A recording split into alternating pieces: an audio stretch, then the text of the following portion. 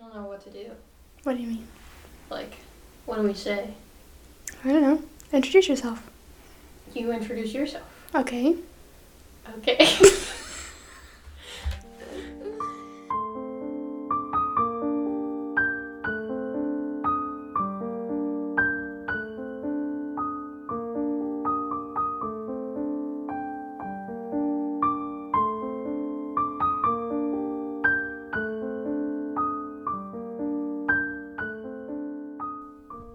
Hello. Hello. Welcome to our podcast. True Crimes and Story Times. I'm Kirsten. I'm Michelle. And today, I am actually going to do a true crime episode. Boom, boom, Bum, bum, bum, surprise! So, me and Michelle decided to do a switch for this week. Yep. Switcheroo for this week and next week. Yeah. So, by the time you're listening to this, her storytime episode will already be out. Yes, it will. So, make sure you go listen to that. Yep. But today, I'm going to cover the case of Betsy Faria. Have you ever heard of Betsy Faria? I have. Okay. You know I'm a true crime fanatic, but I don't sure. really know many details to the story, but I have heard There's a lot. it. There's a lot of little twists and turns. I'm definitely looking forward to hearing this because, Yes. like I said, I've heard of it, but I just want to get more little details. You know what I mean? So, if you listen to the Morbid podcast, they did a couple episodes on this case, which is where I got the idea. I also listened to a Dateline NBC podcast Mm-hmm. that had a whole series on this case. Oh, wow. So you can go listen to that or watch the Dateline episode. But yeah. So that's pretty much what I used for my sources. There's an article that I will leak. You will leak. There's Can't be leaked if it's already out. I know.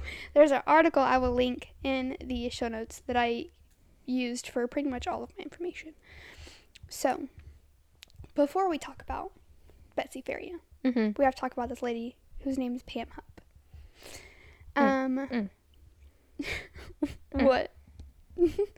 So, Pamela Marie Hupp is her name. Her maiden name is Newman. Was born on October 10th, 1958 to Shirley and Victor Newman. Now, when me and Michelle talked about switching, I was originally going to do the Villisca axe murders, Mm-hmm. but just decided to do this one instead, and it turns out that Pamela shares a birthday with my daughter. Oh, yeah. Not 1958, but Definitely not. She wouldn't be your daughter if she was born in 1958. she would be my grandma. That's literally the, I was going to say age.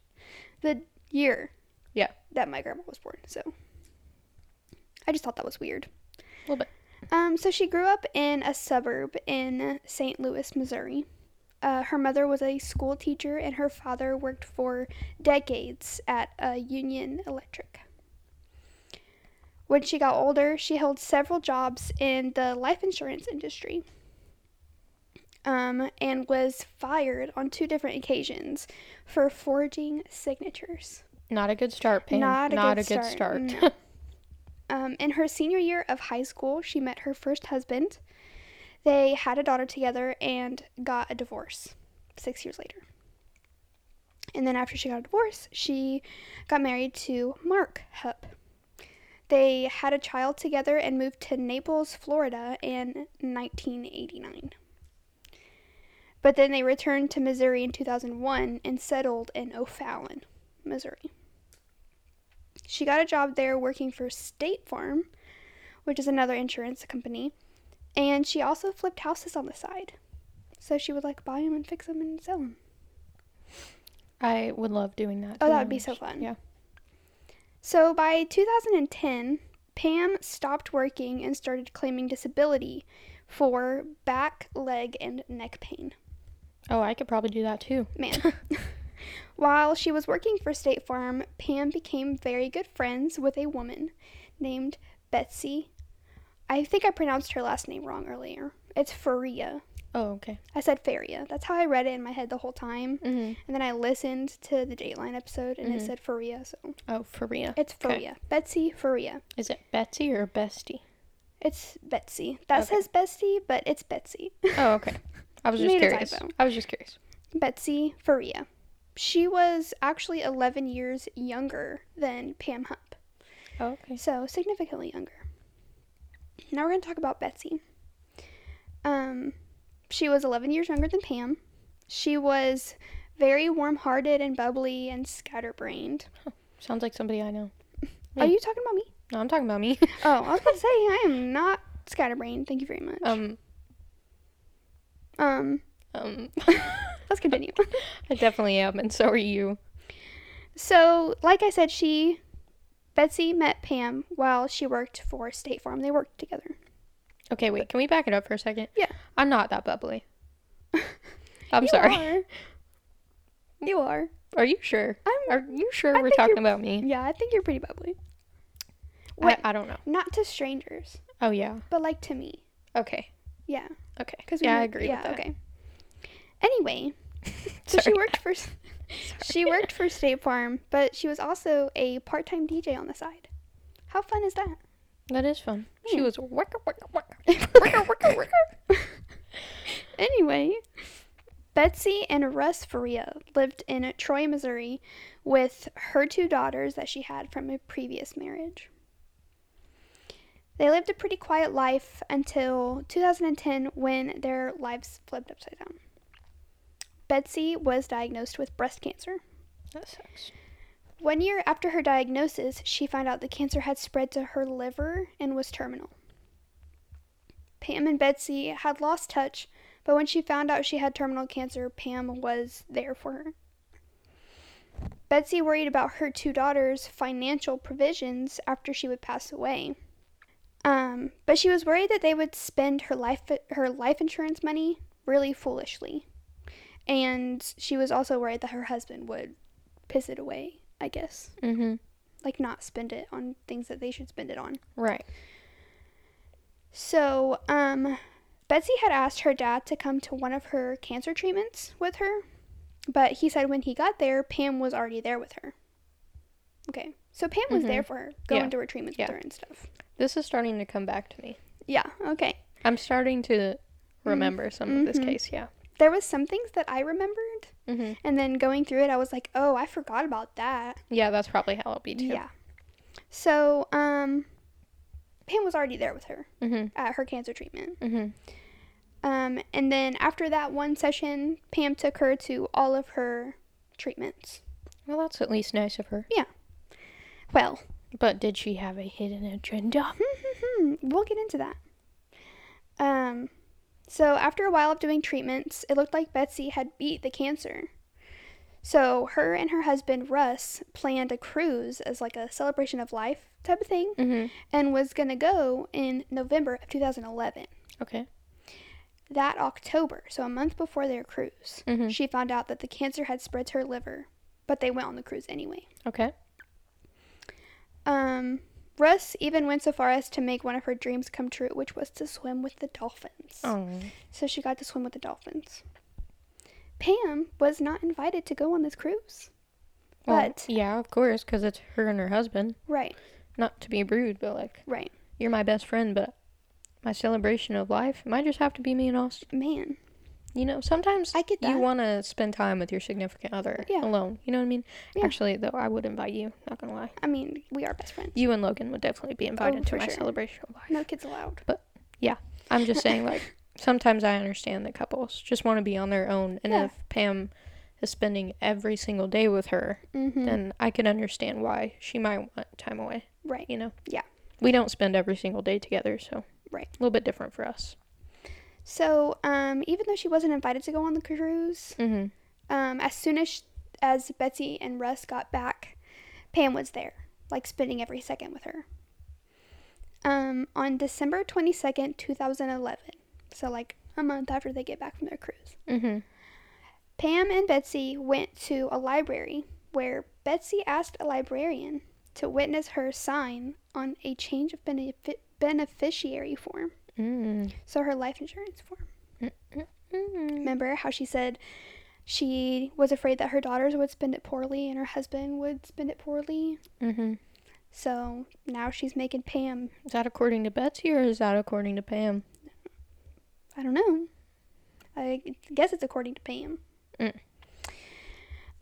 So it was Russ was the beneficiary. That word is hard. Because that is her husband. Right. But and if you're married, then your significant other should probably be especially if you have kids.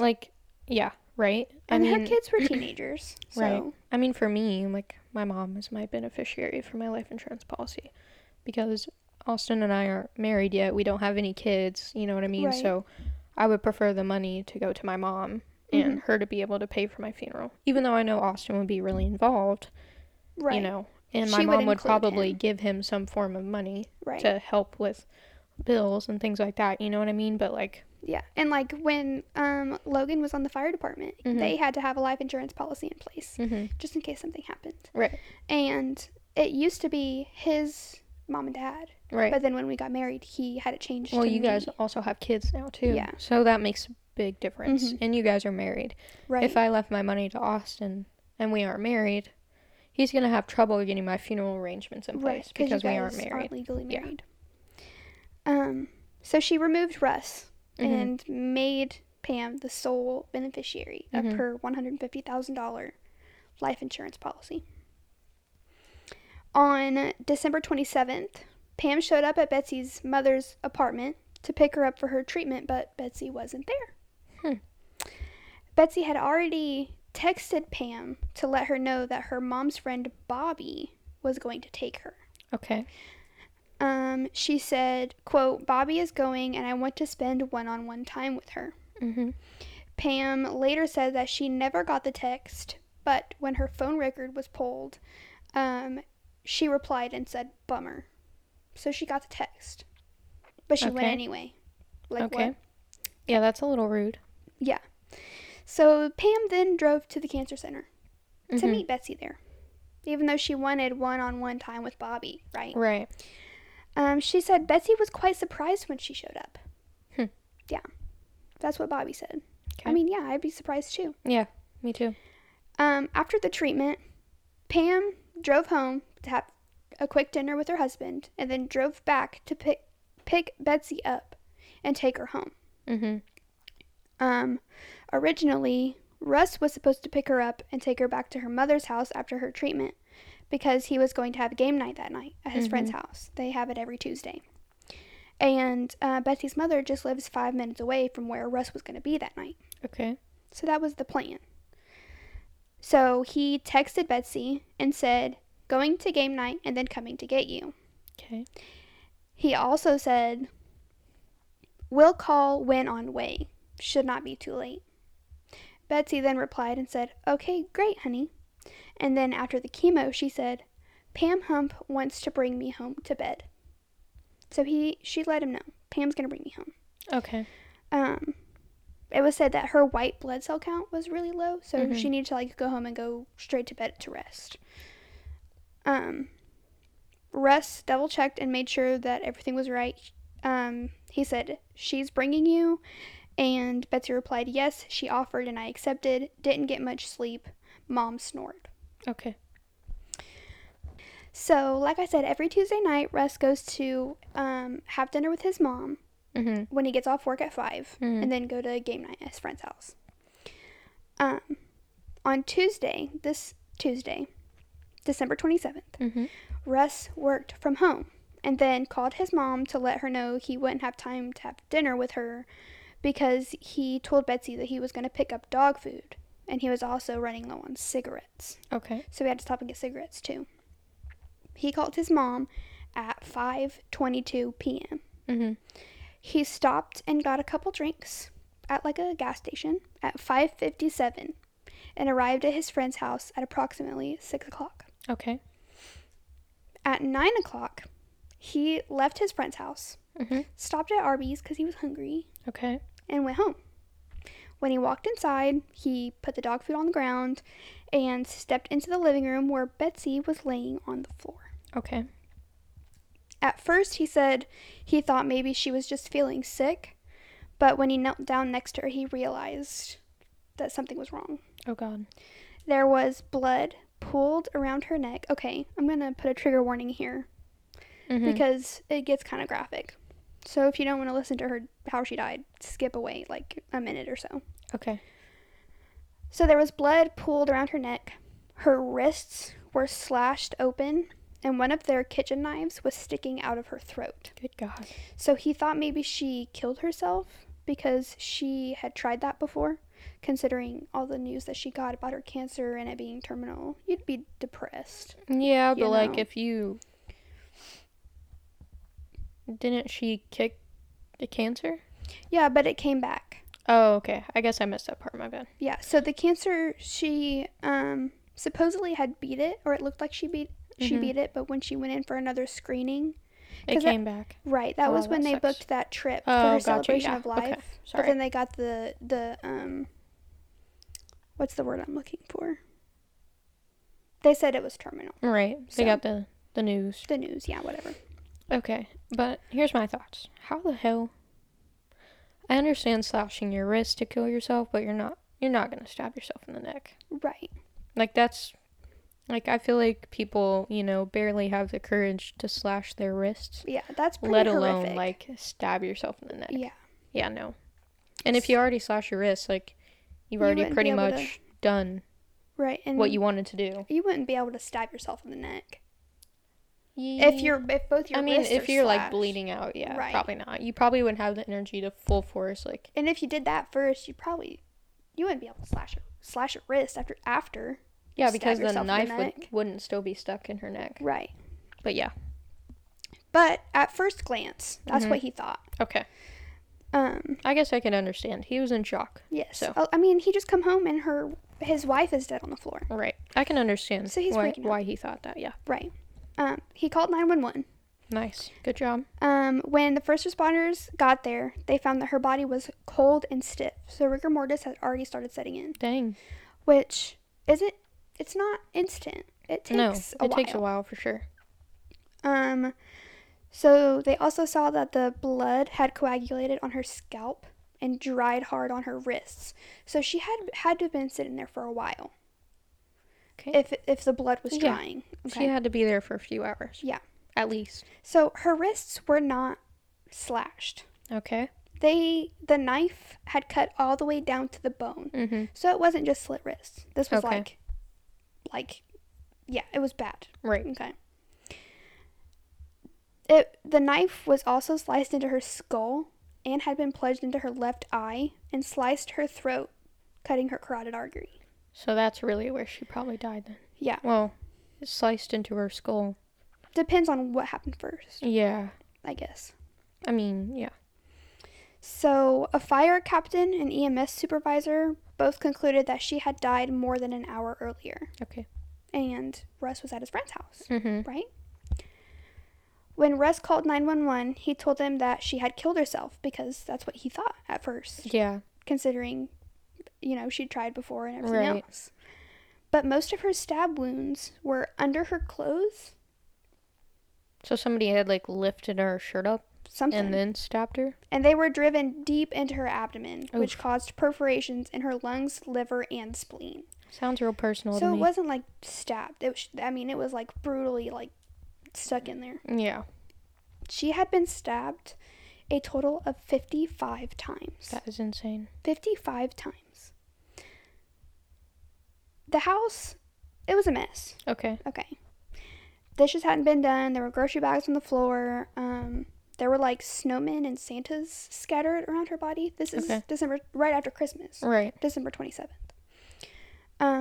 They also found a pair of Russ's slippers in the back of his closet that had blood on them. In the back of his closet.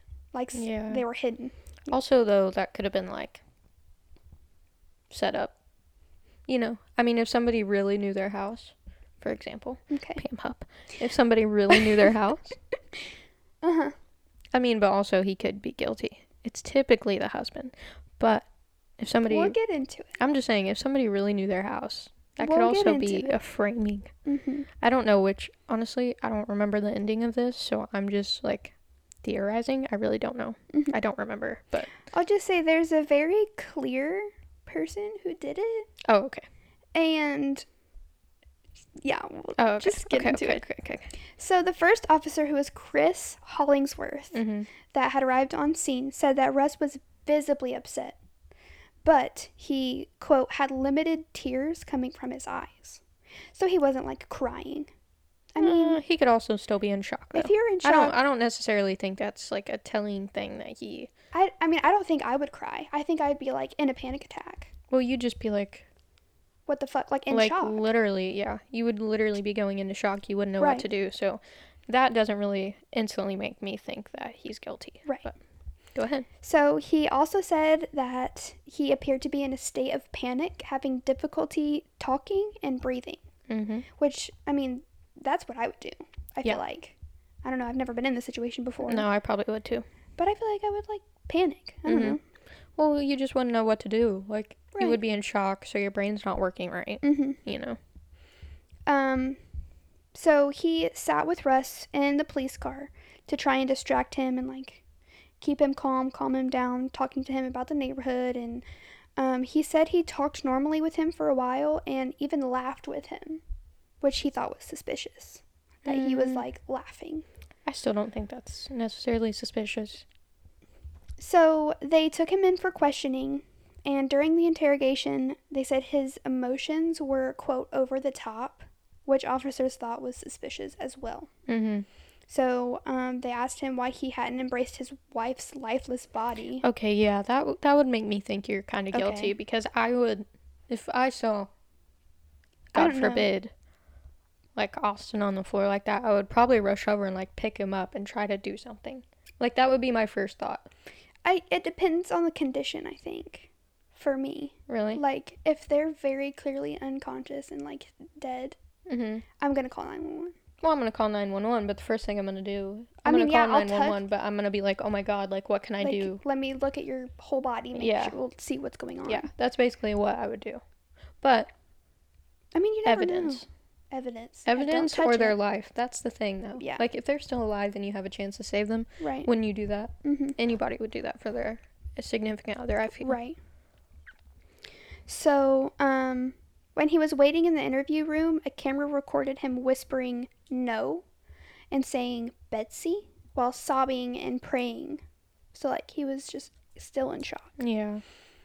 But during the 10-hour interrogation, he kept his composure and repeated, I wasn't there. I didn't kill her. It wasn't See, me.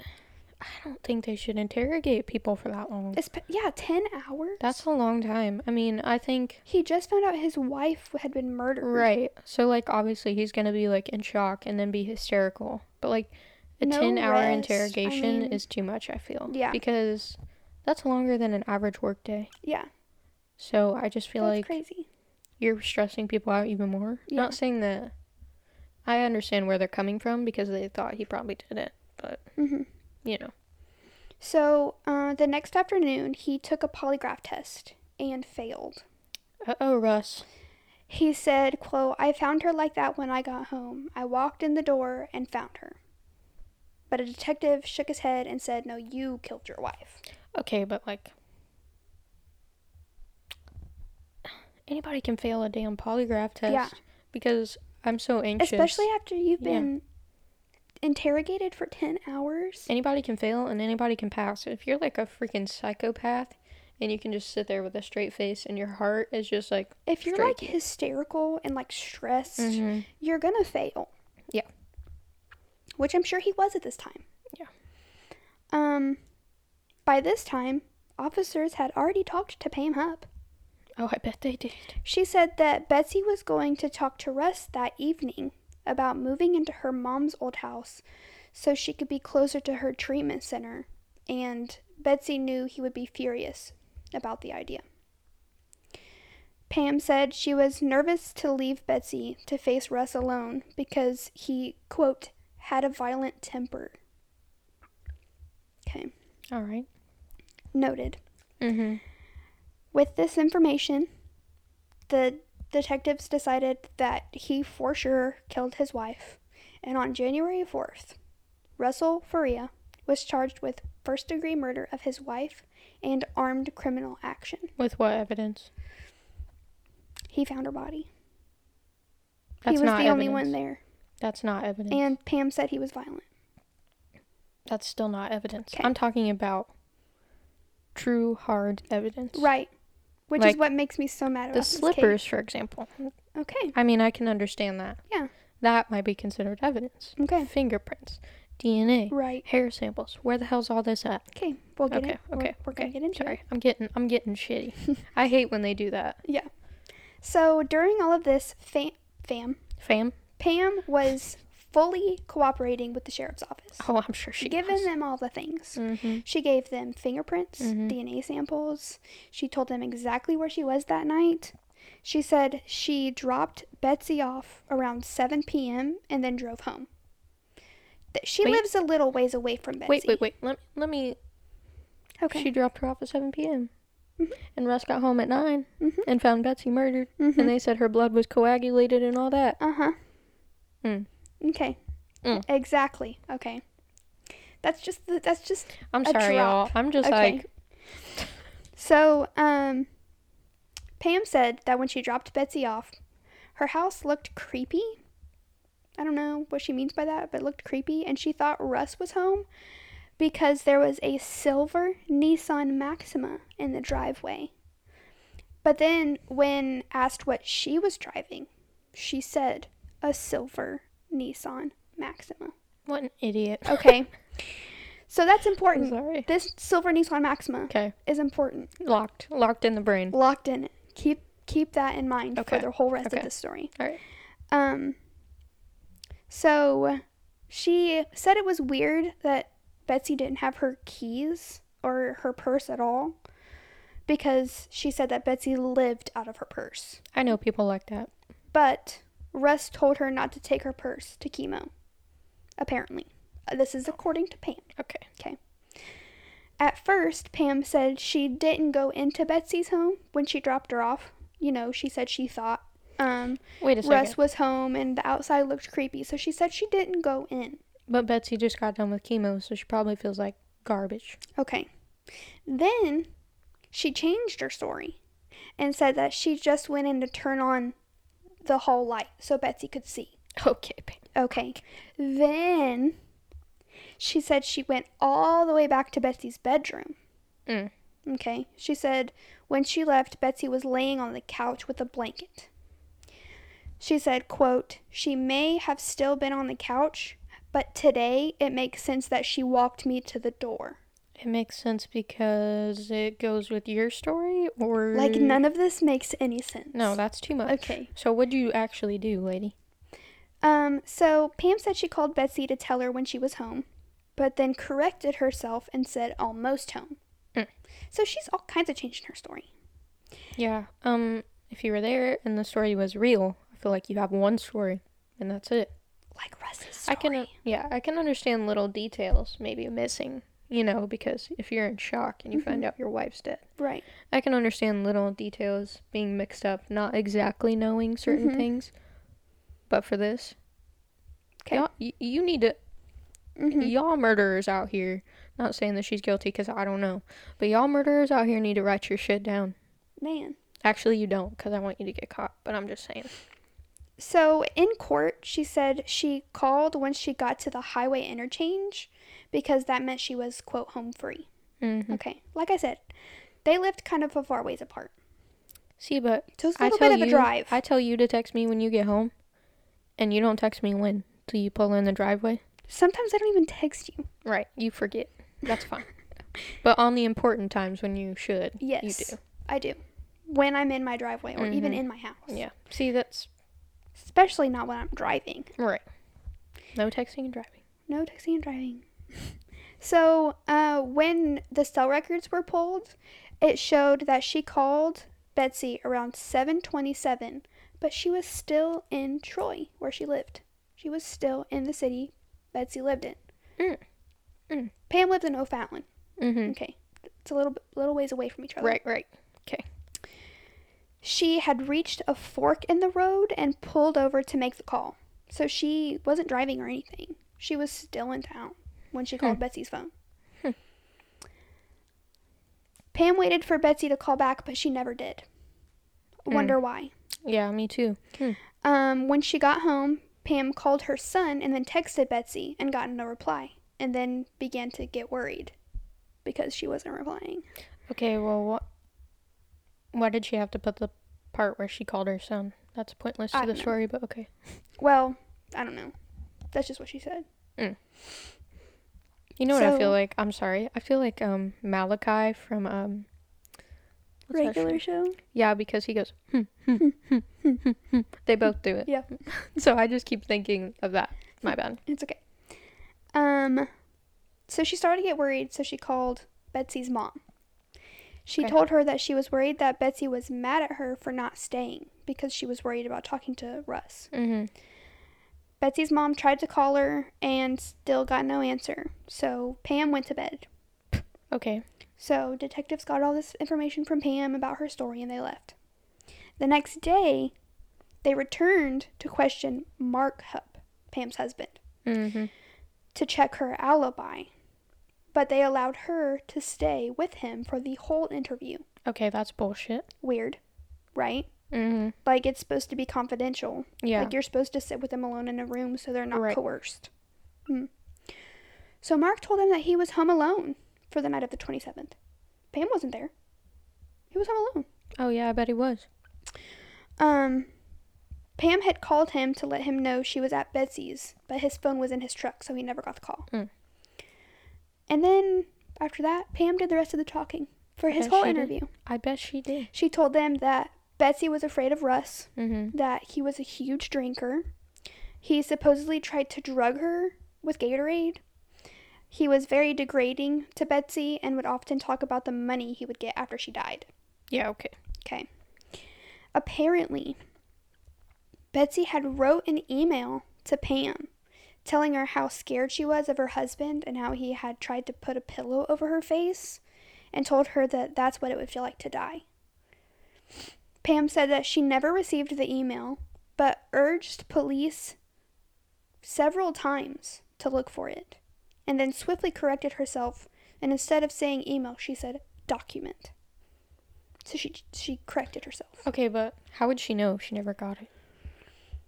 I don't know, maybe Betsy told her about it or something. I don't know. But then... Confusing, right?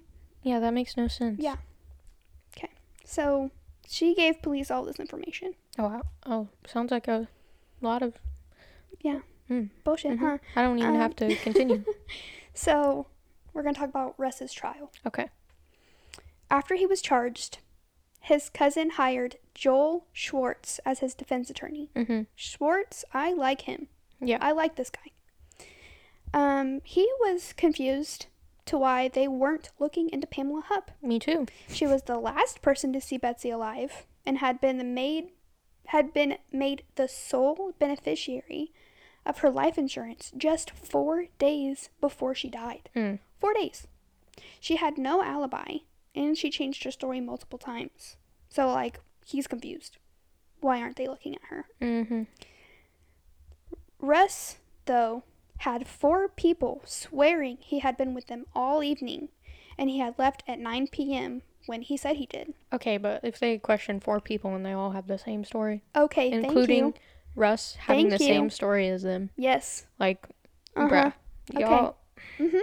detectives, I swear. So, officer said he would have had to drive home in 23 minutes and not stop to get food. And that's like him driving, like, fast. Like, blowing like, the red lights. Not the speed limit or anything. Like, that's how fast it would take for him to get from his friend's house to his house. Okay. Driving fast, 23 minutes. In order to get home in 23 minutes, he would have to fly, like I said. Right. Zoom through all the lights, go around the traffic on the shoulder and whatnot. Okay.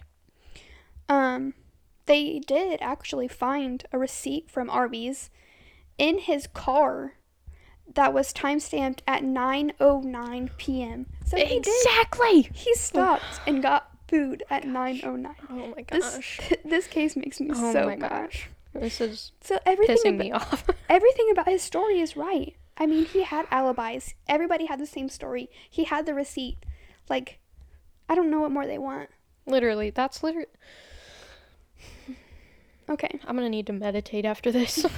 So even if Russ did make it home in 23 minutes, he would only have 9 minutes to stab his wife 55 times and clean up before he made the 911 call. And that's if he even made it home in 23 minutes. Okay, right. And they didn't find not a speck of Betsy's blood on any part of his body. He was still wearing the same clothes that security cameras had saw him wearing when he went to the gas station earlier and got gas and cigarettes before he went to his friend's house. Okay. Boom. Boom. What more do you want, people? He was wearing the same clothes. No blood on him. And Arby's receipt. even though her blood was coagulated and dried, like, how does it dry that fast? Okay. Right. Also, like...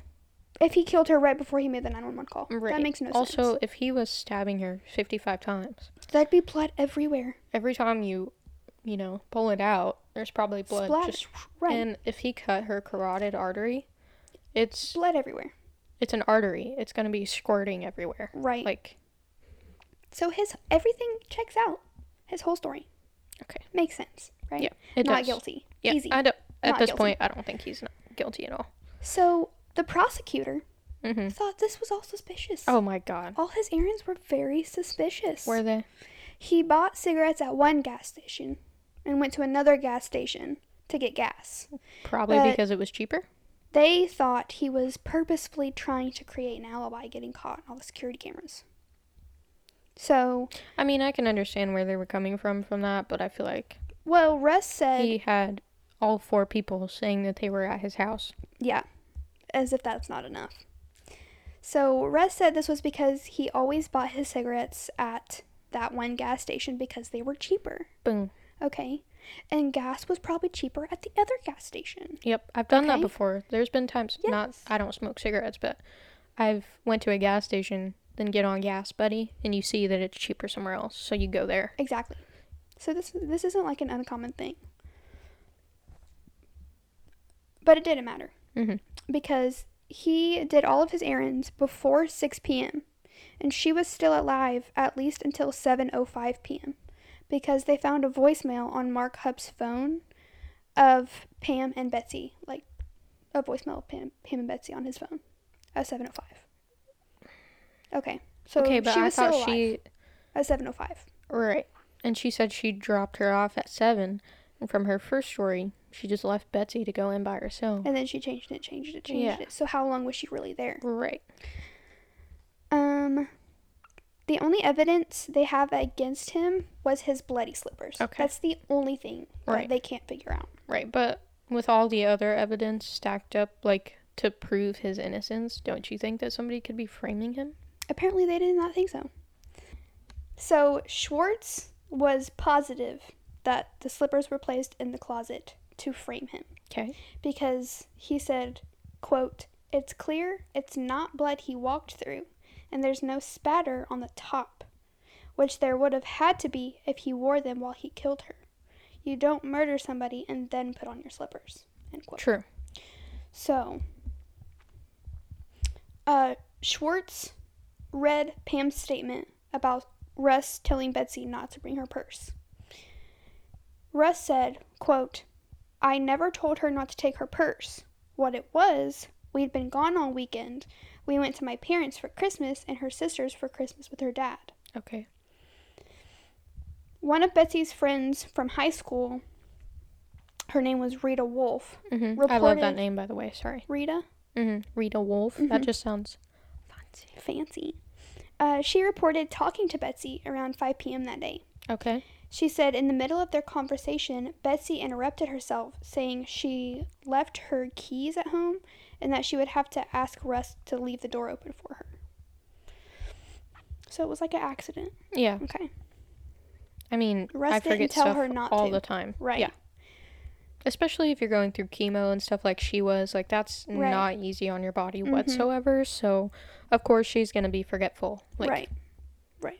I mean, I'm not even doing all that. And Austin has to remind me of stuff all the time because of how forgetful I am. Same.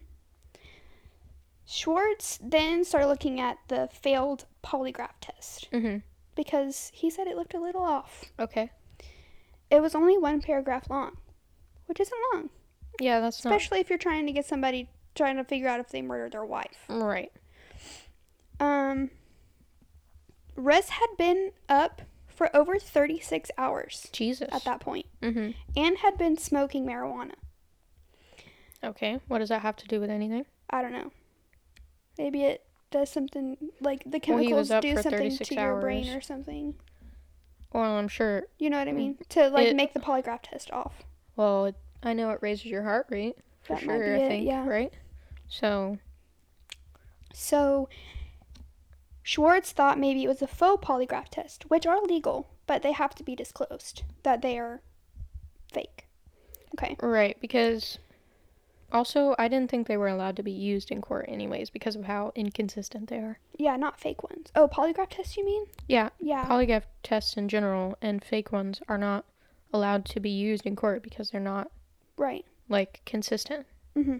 Okay. So he said, quote, there were significant, consistent psychological responses indicative of deception.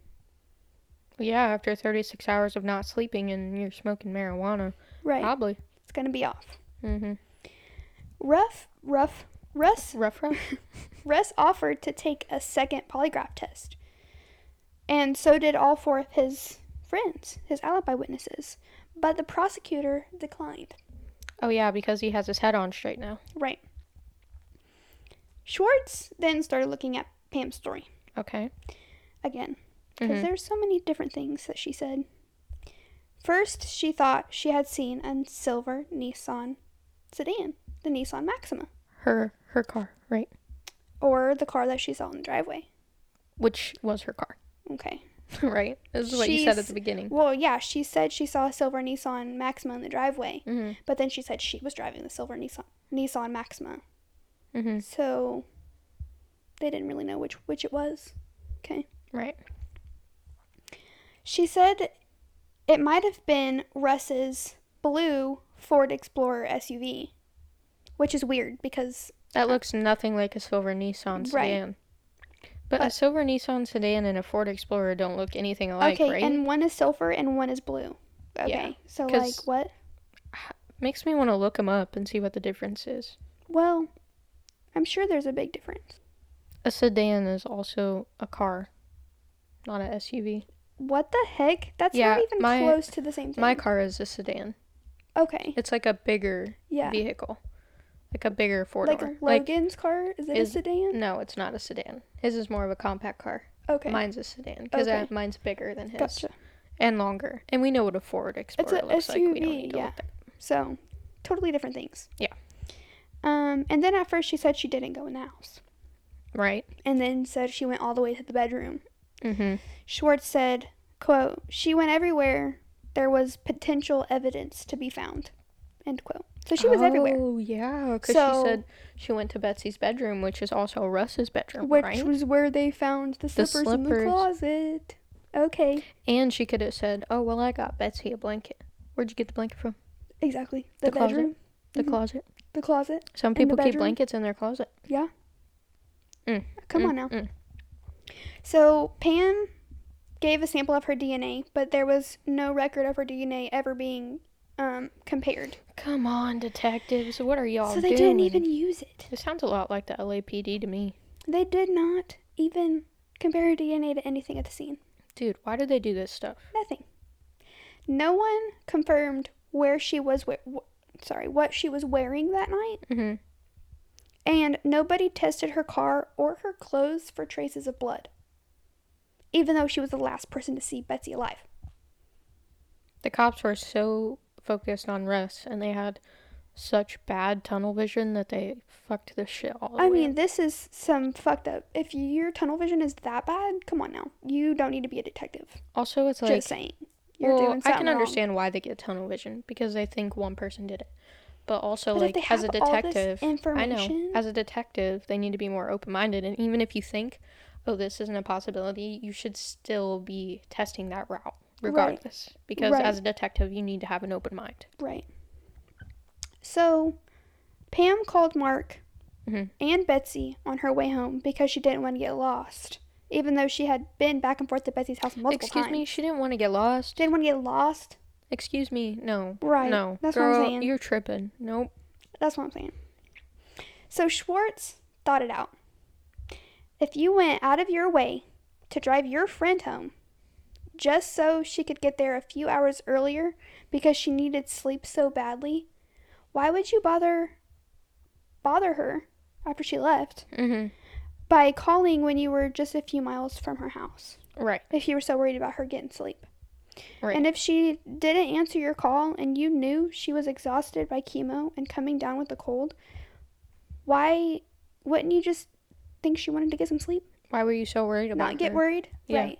So, none of it made sense. After the change of beneficiary, Pam and Betsy had went to the post office to mail the form, and Pam said she had to get something, like mail something to her mom, but changed her mind because she was going to see her mom later that day, which doesn't make sense. Yeah, no. Pam told State Farm that they had gone straight to the post office after they signed the form because Betsy wanted to make sure the form was postmarked. Doubt it. Okay. Also, why was that important to her? I don't know. Why did she want to send something to her mom? And if she was just going to see her later that day? Right, that makes no sense. I would not send something to my mom.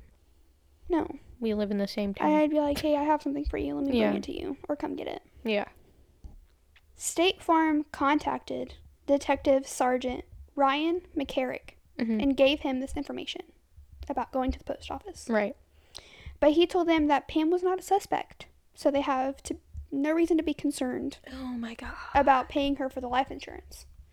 Because she's trying to get this money. Right? No. Yeah. Pam told the police, quote, "If it's mailed Friday, we had Christmas. She had to be killed. How does that work? She has to be killed or they have to receive it before she's killed. Otherwise, he's still the beneficiary. So if I set it up in my own little mind, why didn't I just wait till Friday to be sure they got it?" No. Okay. So. She's still. Yeah. Otherwise, he's still the beneficiary. Right. Okay. Because they had to get it before she was killed. She thought of this before she even killed Betsy. Right. Okay. Oh, I think she did, by the way. Okay. Yeah. Just so you know. I mean, I don't know for sure, but I'm feeling like she did. Evidence is pointing directly to Pam. Okay. Allegedly. See, that's what I thought this whole time too. Okay.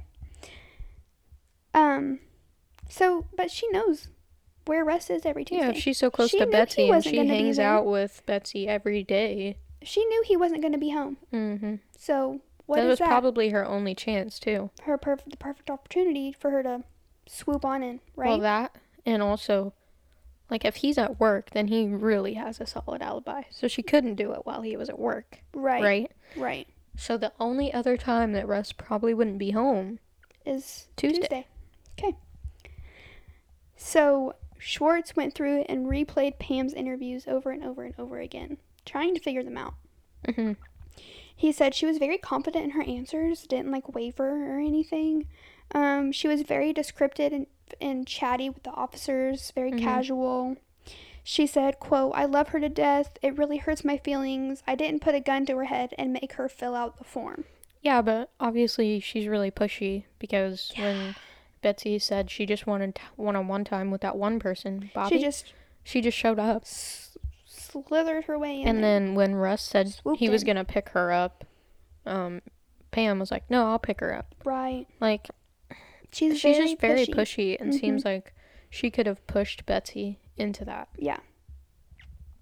So, Dr. Ronald Fisher, who works in physical medicine and rehabilitation, wrote a letter for Pam stating she could not undergo a polygraph due to a medical condition. Oh, good God. Okay. Pam had wrote a letter to Dr. Fisher that said, quote, "Dear Dr. Fisher, could you please write Detective Kaiser a letter stating that I was not able to do a polygraph due to medical reasons. Don't need any more detailed than that." End quote. So she asked him to do this. No specific reason, just medical reasons. I want to smack her. So you can't do a polygraph test? What kind of medical reasons prevent you from doing a polygraph test? We'll get into it. Okay. He said, quote, "She said she didn't think she could do it. Apparently the police thought that she couldn't do it." End quote. But there was no medical condition that she had to prevent her from taking a polygraph test. Pam denied writing the note, which Schwartz had a literal copy of in his files that was faxed to him from Dr. Fisher. Bam. Like, she said she didn't do it, but he literally has it in his hand. Like, what is this? Yeah. Is this your handwriting? Forged? I bet you did. I bet it is. Okay. Yep. Also, why would anybody forge that? I don't know. No one. Yeah. It was her. Yeah. So, McCarrick said, quote, I did not see any signs of deception that would lead me to believe that she was indicating anything that was untrue to me. Schwartz asked Pam what her medical conditions were, and she said she had drop foot. That says drop food. Yeah, I was like, what is that? I know. She had drop foot and balance problems, which does not affect your ability to take a polygraph definitely test, first not. of all. Definitely not. When asked if she had a head injury, she said yes, but she has no idea what exactly it is. Apparently, she's had like head injuries in the past. Okay. You would have a record from your doctor then. Right. When asked, I already said that. Mm-hmm. Schwartz said, quote, how do you know you have a memory issue? And she said, well, because you're asking me questions and I don't remember. Facepalm. By the way, that was the sound of my hand hitting my forehead. Literally. No. Right. No. Oh my God. I'm sorry. I'm laughing because it's just ridiculous. So she then said that she doesn't have health or life insurance for herself because she doesn't believe in it and she can't afford it. But her husband has life insurance. Oh, she doesn't believe in it and she can't afford it, but she sure believed that Betsy could sign it over to her. Man. And her husband also has life insurance. Good Lord. She said if she wanted a lot of money, quote, I could kill him instead of her. That's why you killed her, so you didn't have to kill him. Okay. And it would make you less suspicious killing her than it would your husband. Mm-hmm. Oh. Russ's trial began November 18th, 2013. Mm-hmm. Leah Askey was the Lincoln County prosecutor. Mm-hmm. She said that his motive was greed, pointing out examples of Russ cussing, smoking pot, having a temper, being crude or bossy, having school loan debt, and believing he was still a beneficiary of his wife's life insurance. So that was what she said his motive was. Okay. Okay.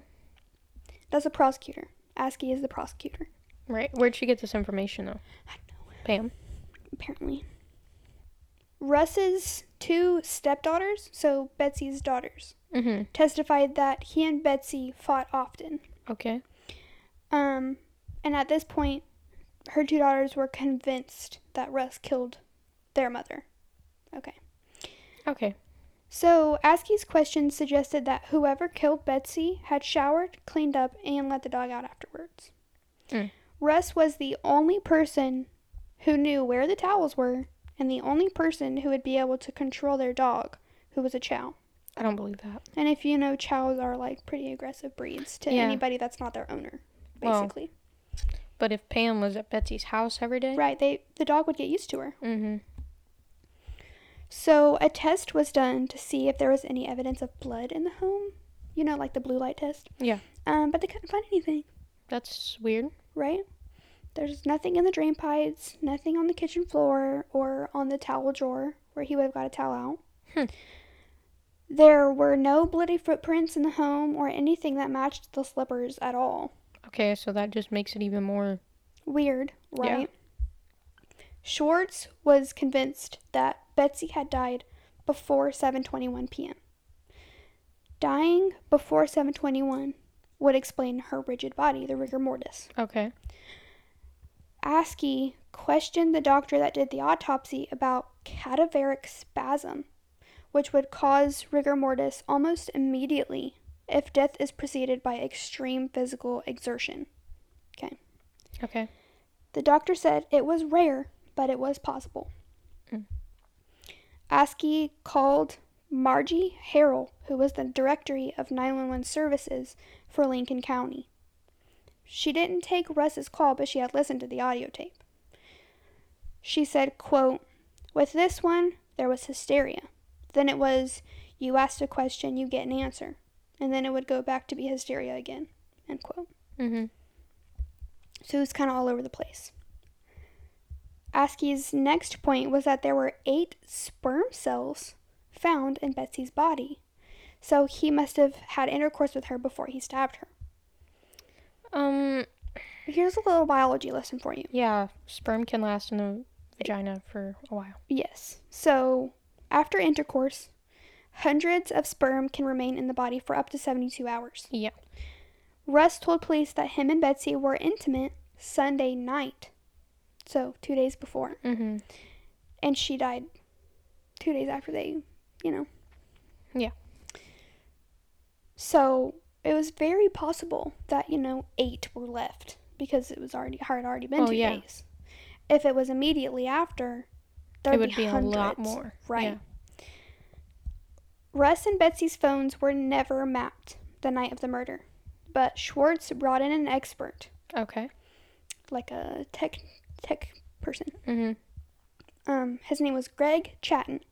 He was the owner of Forensic Computer Service. Those are big words. Yeah. He testified that Russ's phone was still at least 10 miles from his home at 9:25. There we go. Okay.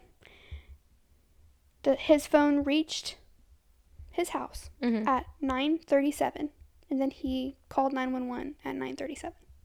So it was like immediate. He got home and saw her and was like, oh my gosh. Schwartz was not allowed to ask about Pam's phone in front of the jury. Dumb. Don't know why.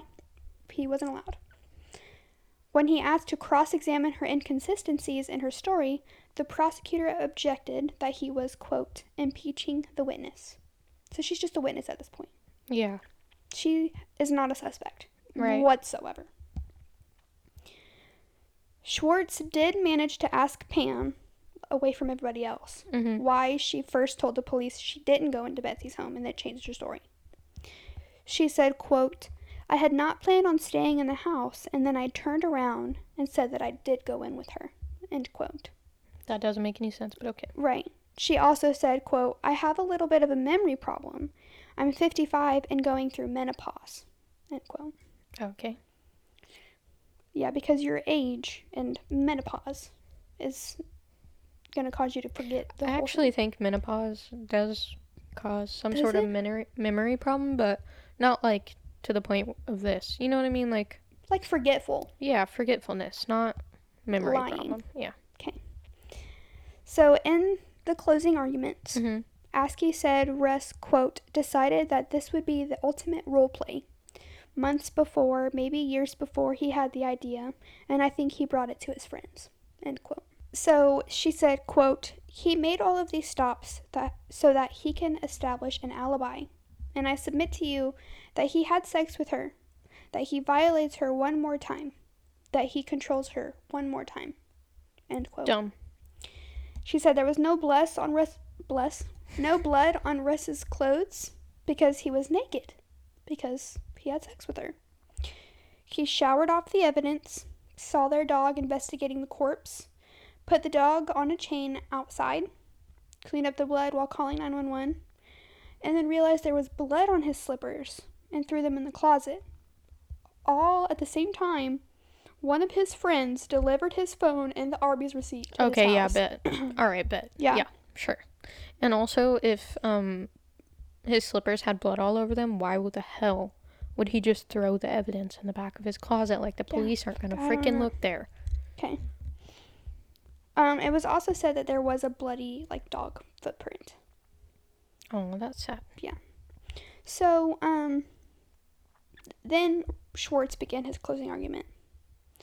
He went through all the forensics and the timing and his alibi. He said it was a murder designed to look like rage. He said, quote, there were no irregularities in those stab wounds. They were methodical, neatly aligned, no wiggle to the blade, and many were inflicted after death. Askey had the final word, since she was the prosecutor. Quote, there isn't any evidence that points anywhere else. Are you kidding me? Yeah. Okay. Yeah, all right. Okay. When Schwartz objected, the jury was told to disregard the statement, but many of them must have agreed with it. One juror actually scribbled a note, quote, "They're trying to pin this on Pam Hupp." No. Why are people... Yeah. After 4.5 hours, which isn't really that long, okay? Not really, no. Not for a murder. I feel like sometimes it takes days for the jury to go through evidence. They returned with a guilty verdict. Oh my god. Okay. Nope, just forget all the evidence, you know? Right. We're gonna believe the other person's story because Pam's a woman. And she's not the husband. Not to say that... You know what? Let me back that up. I don't want to say that. Okay. You can just cut that out later. Okay. Jury members told press that they thought his alibi was a little too pat and his friend's stories were too similar. Okay. Okay. Isn't that what an alibi is supposed to do? Yeah. Like, all the stories are supposed to match exactly. No lying, no inconsistencies. Don't mind the Arby's receipt or the cell phone records. Right. No, that was just him planning his alibi. Okay. Oh my god. So, Russ Faria was sentenced to life in prison without parole. Yeah. Towards the end of the trial, Schwartz asked Pam why it took her so long to set up the trust for Betsy's daughters. "My mother died on October 31st of Alzheimer's that I was taking care of." Sounds sus to me, Pam. The day after the trial ended, he started getting emails claiming that Pam's mother didn't die of Alzheimer's. Dun dun dun. You thought it ended there, right? He was convicted of murder. He did it, right? Nope. There's more. Her mother, Shirley Newman, was showing signs of dementia. But what killed her was a fall from her balcony on the 3rd floor of her apartment. Okay, Pam. Okay. Okay, Pam. Right. 2 of the upright metal balusters had broken and were lying on the ground next to her body. Yeah, because she ran full force off the balcony to break those. They were metal. Like how? Yeah. She had 8 times the normal dose of Ambien in her system. Okay. That's crazy. So, on the night of October 29th, she spent the night with Pam. And Pam had to take her to the emergency room for some back pain. Okay. Pam brought her back to her assisted living community around 5 p.m. on October 30th and told staff not to expect her for dinner that night or breakfast the next morning, but she would probably be down for lunch. Okay, so she was at assisted living, but it wasn't anything crazy then, right? Because some assisted living places, if you have your own apartment and everything, then you don't really need, a whole lot of help. That means, there's a difference between assisted living and nursing home. Yeah. She was in assisted living in her own apartment, just barely struggling with dementia. Taking care of herself. So the people, obviously they cooked breakfast, lunch, and dinner, and then probably helped her with her meds and checked on her every once in a while. Made sure she had a shower and everything. But if she has her own apartment, then she's cognitive enough to, So after lunch that day, a housekeeper went to check on Shirley and found the apartment door was cracked. Water was running in the bathroom, and the patio door was open. That's when she looked over the balcony where she saw the broken rails and saw her body laying in the grass. Jeez. She was still in her night clothes. She had been confused recently, so they thought maybe she forgot to take her Ambien. So she took it more times, but 8 times. I don't know, that's kind of excessive. Yeah. If she had slight dementia, I don't think she's going to forget that many times. Yeah. They thought maybe she was groggy and tried to water her flowers and tripped. But all Schwartz could think about was Pam's remark to the detective in charge of the investigation. She said, quote, "If I really, and I hate to say it, wanted money, my mom is worth $500,000 that I get when she dies. If I really wanted money, there was an easier way." Way to tell on yourself, dumbass. Okay. When detectives showed up to her house to ask about her mother's death, she talked through her cracked door for more than 30 minutes. So she didn't even open her door all the way. She was just standing there. That's not sus. Right. She said, quote, "The people in the home are saying she committed suicide, so I'm not really sure what's going on." A structural engineer examined the posts and said it would take a lawnmower or a vehicle to cause that much bending. A 210-pound woman would cause 420 pounds of force if she fell head-on into them. Right. But that was still nowhere near enough. So even if she fell straight into it, that wasn't enough to bend them that much. And you have to think, if it's an assisted living facility, those bars are going to be sturdy. Yeah, for sure. Because of things like this. Well, even on a regular balcony. Like anywhere. It's not even an assisted living place necessarily. I think it's any apartment complex. If you have a balcony, like it's gonna be sturdy. Right. So in the end, police didn't deem her death suspicious. They didn't think it was suspicious at all. You know what? I was thinking about your balcony at your old apartment. Was it that sturdy?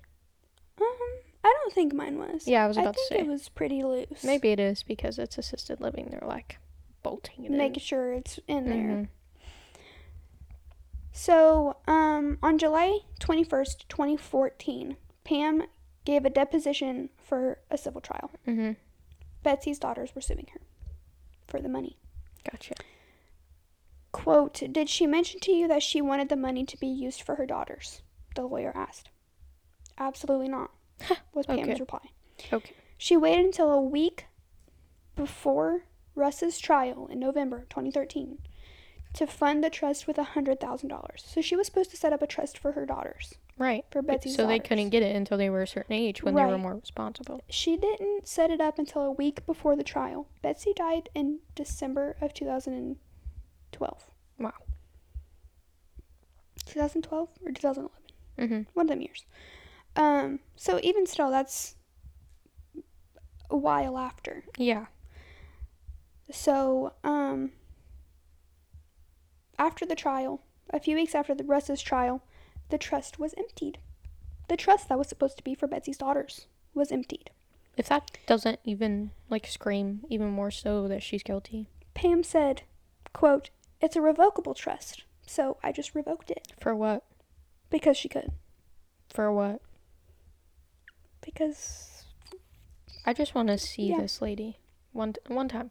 Where does she live? Because where is she located right now? Because I need to know. I just want to talk. We'll get into it. I just want to talk. On February 24th, 2015, Russ Faria's case was remanded, and in June it was decided that he would get a new trial. Thank God. The first time around, an officer testified that nothing showed up when they darkened the house and did the blood analysis, the pictures. But in the summer of 2015, Schwartz received a CD from someone in Askey's office that held 132 crime scene photos that he had never seen before. Thank you to that person. Thank you, because obviously they knew that something was wrong. Yeah, they were like, I work for this person, but this ain't right. So, some were solid black, didn't detect any blood. Some showed a slight luminescence with substances other than blood. Okay. And the rest were just like regular daylight shots. So it wasn't that they didn't develop. It was that the photos didn't show what they wanted them to show. Okay. So they're like, oh, I know you're a murderer, but I'm just going to let you walk free. Right. Then you go and kill your mom. Nice. He also received a video of an interview with Pam where she said that her and Betsy were lovers. Okay. A friend of Pam's said that, quote, "Pam was the most homophobic person I'd ever met. She'd say, quote, 'That's not normal. That's not right.'" Oh my God. First of all, you fucking suck for that. But second of all, what the hell? That just came out of left field. I mean, that would explain why Betsy would want Pam to have the money if they were secret lovers. Okay. I don't believe that. If she's that homophobic, which you're a piece of shit for that, but... You're a piece of shit all around. I mean, come on. I mean, yeah. Yeah. So, at the beginning of the investigation, Pam said that Russ seemed nice enough, But she said a month or so before Betsy's death, they were together at Betsy's house when Russ came home and pushed Pam against the wall with his arm around her neck and said, quote, "If you ever come over here again, it'll be the last time. If I ever catch you guys again, I'm going to bury you in the backyard." End quote. 4 months later, in October, a month before his trial, Pam showed up with more news. Oh, I bet she did. More news. She remembered. She saw Russ at the crime scene. Because it's his house? She saw him. Okay. Because it's his house. In 2012, she told detectives she didn't see him the night of Betsy's murder. Remember? She pulled up to the house and thought he was home because the silver Nissan Maxima was in the driveway. Her car. Okay. There is videotape of her saying she stood outside Betsy's house and realized she did see a car that night. It wasn't white, but it was a light color.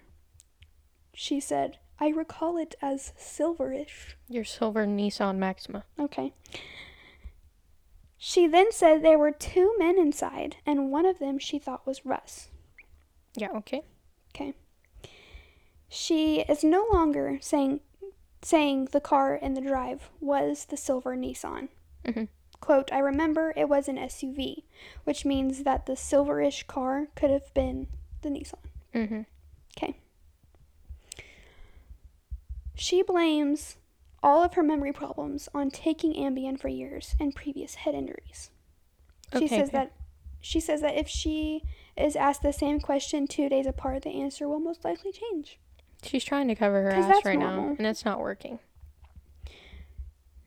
The detective said it's good when she wants it to be, and it's bad when she wants it to be. So, she can basically convey her memory to be whatever she wants. Mm-hmm. 2 weeks before trial, Schwartz learned that a forensic computer expert had finally found the document that Pam kept telling police to look for on Betsy's computer. That she never got, but she knew about. It was the only document on the laptop with the author listed as unknown. A fragment with the same text was associated with Microsoft Word 97 software, which was not on Betsy's laptop. Let me guess. Her laptop had been connected to a Wi-Fi network called The Club the day Pam watched Betsy play tennis. The club. The Microsoft Outlook email application had been opened at the same time, but because Betsy didn't use Outlook, it wasn't configured and the document couldn't be emailed. Weird. Well, if she didn't use Outlook, why is it on her laptop? Okay. Cookies showed a search for Betsy's signature block on that laptop. Oh, good God. So she's searching for her own signature on her laptop. Because she can't just, So the document said, quote, "I know we talked about this yesterday, but I feel I really need you to believe me. I really do feel that Russ is going to do something to me. He continued to tell me how much money he would make after I die. Last night was the worst. I fell asleep on the couch while watching TV.